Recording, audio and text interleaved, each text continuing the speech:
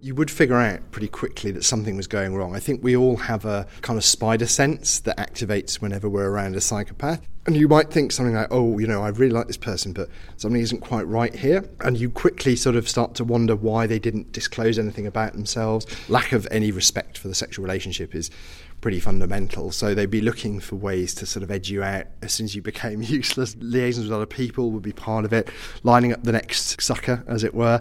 And also there's a real tendency for psychopaths to become quite dependent on the other person. That doesn't necessarily mean financially. It could be emotionally, so you feel like it's all one direction.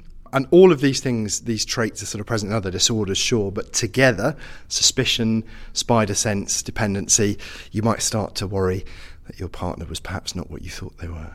That was Dr. Mark Freestone at an Agile Rabbit event. Listen to the whole podcast at www.agile-rabbit.com.